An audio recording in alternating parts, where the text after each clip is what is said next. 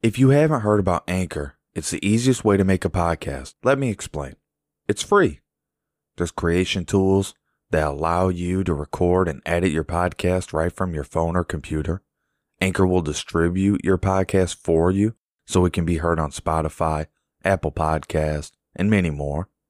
You can make money from your podcast with no minimum listenership. It's everything you need to make a podcast in one place. Sounds good, right? There are a lot of places you can host your podcast.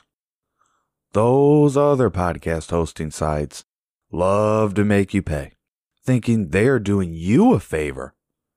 Not at Anchor. Folks, this is free. None of Anchor's competitors make distribution and monetization as seamless as Anchor does. I predict Anchor to be the face of podcasting in the next 5 years. If you're an experienced podcaster or a newcomer, doesn't make a difference. Get your show on Anchor today. Download the free Anchor app or go to anchor.fm to get started. Again, download the free Anchor app or go to anchor.fm to get started. Welcome to Preston Super Show. We are live breaking down UFC on ESPN 15. It's the 15th one on ESPN for the UFC here. This is actually turning into a Frankenstein card, and let me tell you why. There's been 3 fights on this card that have been scratched. Start with Timur Valley. Well, not Timur Valley. We're going to start with that fight first. But the 3 fights that got scratched, Takashi Soto in his match against Daniel Rodriguez. Kalen Bourne didn't attend the weigh-ins. We don't know why. So his bout against Dwight Grant was scratched.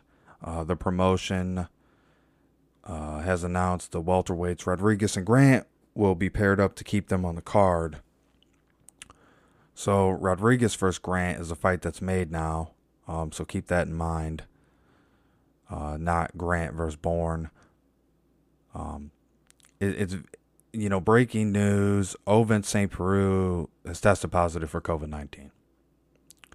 And this was actually the fight I was really looking to see, because I feel like this is like a real turning point in St. Preux's career. And this Alonzo Minenfield, this dude can fight. This dude can straight up fight. So this isn't going to be happening. This fight's called off. So I'm very disappointed with that. And I hope that Ovince St. Preux is all right. So the first fight, Trevin Jones versus Timur Valley. Timur Valley is a minus 525 favorite. Trevin Jones is plus 375 dog. He's a huge dog in this. People know me as the 3-1 king. And I'm going to give you this today. I'm going to tell you Trevin Jones should beat Timur Valley. He should beat him. He should definitely beat this guy. And I've watched both these guys fight before. I think Valley is good. I think Trevin Jones is good. Fighting at featherweight. This is going to be a real fast-paced, flying type of fight. These guys are going to be all over the place. But this Trevin Jones is really being slept on. Again, I'm known as the 3-1 king, baby. So let's go. It's Preston Super Show. So I'm telling you right now, don't overlook this fight. Trevin Jones is looking to make a statement. And Timur Valley is on a win streak. People know he's good. He's got a good record at 16-2. And Trevin Jones has an all right record at 12-6. He's won majority of his fights. And he's won majority of them. It's kind of split because he's won 2 fights by KO, TKO, 4 by submission, and 6 by decision. So he has experience with going the distance. He has experience with finishing his opponent. And all 6 of his losses, 5 by way of decision, 1 by submission, which was, I want to say very early in his career, back in 2013, against Alvin Kakdak. It was in PXC, was the fight league. So don't sleep on Trevin Jones. He's on a 2-fight win streak. He had 2 losses before that. Both were losses by split decision. Split, not unanimous. He lost by split decision. He lost in a 3-round fight. He lost in a 5-round fight by split decision. And then before that, he was on a 4-fight win streak, and he was doing very well. In 2 of those fights, he came out by winning by TKO and KO. I like Valiev. He's got a bright future. Both these guys are only 30 years old. That's, for fighting, that's actually young. So I'd say this is going to be a really good fight to set the tone of the card, and it kind of will. If this fight goes good, it'll take everybody's mind off this being a Frankenstein card, because right now it's shaping up to be a Frankenstein card. The next fight is Matt Simonsberger versus Carlton Minus. Both these guys made weight. Should be no issue here. It's a welterweight fight. Minus hasn't fought in 18 months. Then he fights in February, beats Sean Ellis. He's looking good. Simonsberger's coming in here on a 3-fight win streak, and he got a first-round stoppage over Richard Padishnak. This is the best run of his 27-year-old career, and I'm telling you right now, looking at his record here, I mean, this fight's a pick'em. This fight's a pick'em, but I'm telling you, I'm going to give you who I think is going to win every fight. So in this bout, when I kind of go into the little bit of details, there's something I really like to look at. I like to look where do these guys train at? What condition, what environment do these guys train in? Are they in California on the beach? Are they in Colorado in the higher altitude, like elevation gym? I like to look at what association they have. And I'm looking at Carlton Minus. I like Carlton Minus to win this fight. The reason I like him to win this fight is because not only is he 10-1, but the majority of his wins, 6 of them, so 60% of his wins have come by KO/TKO. I see this fight being a stand-up fight. Now, Matt Simonsberger shouldn't be slept on. Okay, hey, if I'm wrong, I'll live with that. He's been knocking guys out. He's been knocked out. He's been submitted. I see that he's going to go for the kill, so to speak.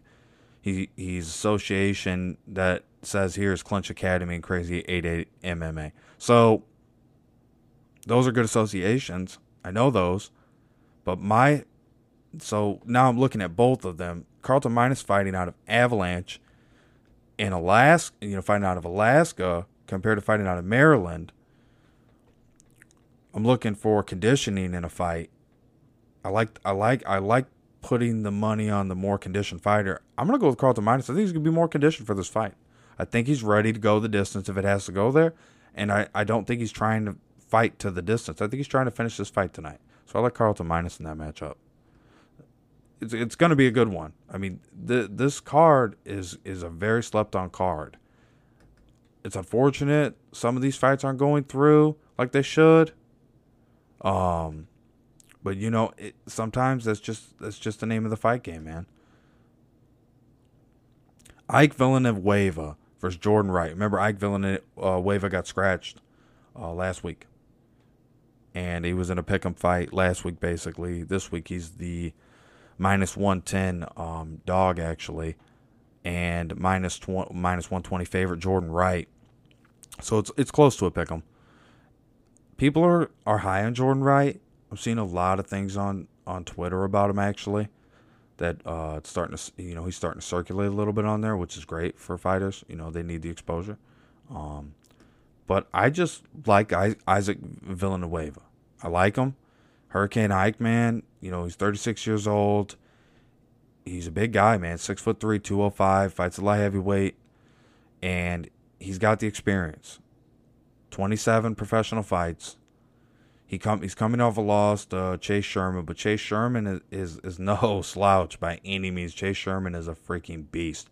And before that, he was in a 4-fight win streak. Knocked out every one of those guys in the first round. So don't sleep on Isaac Villanueva tonight. Jordan Wright, 28 years old, 6'1", fighting out of Jackson Wink MMA. Great association. Such a great association. And he's been on fire. But I'm also looking at the level of competition. What is the level of competition you're fighting at? And this fight, I feel like the muscle, the size is going to be with Isaac Villanueva. He's a little bit taller, got a little bit more mass. He's probably going to be stronger when it comes to the clinch. When they get tied up, he probably will win the exchanges. I like Ike Villanueva to win this. That's where I would put my money. Next fight, Austin Hubbard versus Joe Solecki. Great fight. Austin Hubbard I really like. I've been following him for a long time. I've been following Austin Hubbard since he was an amateur. And I really, really like this kid. And he's making a name for himself. I'm looking for him to have great condition. He's fighting out of Elevation, one of my favorite associations, Elevation. He's going to have great conditioning fighting up there in the mountains.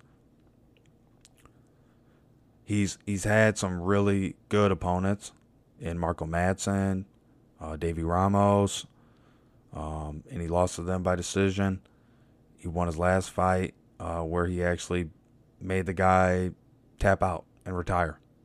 Austin Hubbard won his last fight. He made the guy tap out and retire. The guy retired. TKO retirement against Max Roskov. And Max was actually doing fairly well in that fight. So that should tell you what you need to know about Austin Hubbard. He's a beast. You're going to see a beastly kid come in there, 28 years old, 5'10", 155 pounds. He's coming in there ready to roll. Ready to roll, son. He weighed at 156. Joe Solecki at 155.5. So Austin Hubbard, I'm looking for him to win tonight. He just fought in June, so not too long ago. He's fresh, and he's coming off that win where it didn't even have to go the distance. But let's look at Joe Solecki for the people out there that like Joe Solecki and maybe want to wager on him. He's 26 years old, 5'9", fighting out of Port City Sports Performance Gym. He fights at lightweight, and he's got a real test on his hands tonight, because Austin Hubbard is definitely trying to make statements. He's trying to make statements in this UFC. It's you can go so much farther in the UFC, I feel like, now if you finish fights and you're known as a finisher, and I think that's what Austin Hubbard really is trying to strive for. I look at Joe Solecki. He's had some good performances in the past where he submitted guys, technical submission against James Wallace on the Contender Series. He's done very, good work, and he has a very impressive resume. He's got 9-2 professional record. Austin Hubbard has a 12-4 professional record. I just like Austin Hubbard tonight. I think people are fading Hubbard because they think this might turn into a stand-up and Joe might have better stand-up here.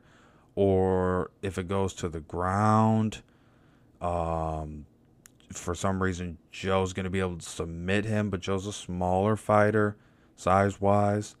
So I don't know. It's going to be harder to get the lankier fighter out of there. I like Austin Hubbard tonight. I feel like that would be where I want to be as far as betting goes in that fight. Then we got Amanda Lemos versus Mizuki Ino. And Amanda Lemos coming in at the plus 105 dog. And Mizuki Ino coming in at minus 135 favorite. I don't think you want to go too much against what Vegas is doing here with the book. I don't think you want to go too much against that. I really don't. Don't really think you want to get too far into that, because sometimes when you're going against the book too much, you end up falling in a trap. Um, Amanda Lemos, very good, very talented, up and comer. She's only 30. She's 33, but she's still, to me, an up and comer because she's only got 8 fights on her resume. She's a Brazilian. I've never seen a Brazilian that wasn't a good fighter. In the UFC, I've never seen a Brazilian that wasn't a good fighter. So that says a lot. And then Japan is where Mizuki's fighting out of. She's 26. She's 5'4". She's a straw weight. She's got 14 wins, 5 losses. She's fearless in there. 14-5 record compared to 7-1 draw record for Lamos. I think the record isn't much of a factor here. You're looking for in women's fights specifically. Majority of the time when I watch, they go the distance. Now, there's occasionally they don't. You might see a crazy knee bar. You might see a knee to the face that someone gets put out with, or a couple hammer fists put somebody out. But usually they go the distance, and that's because these women are very tough. They have good training. Their skill set is large.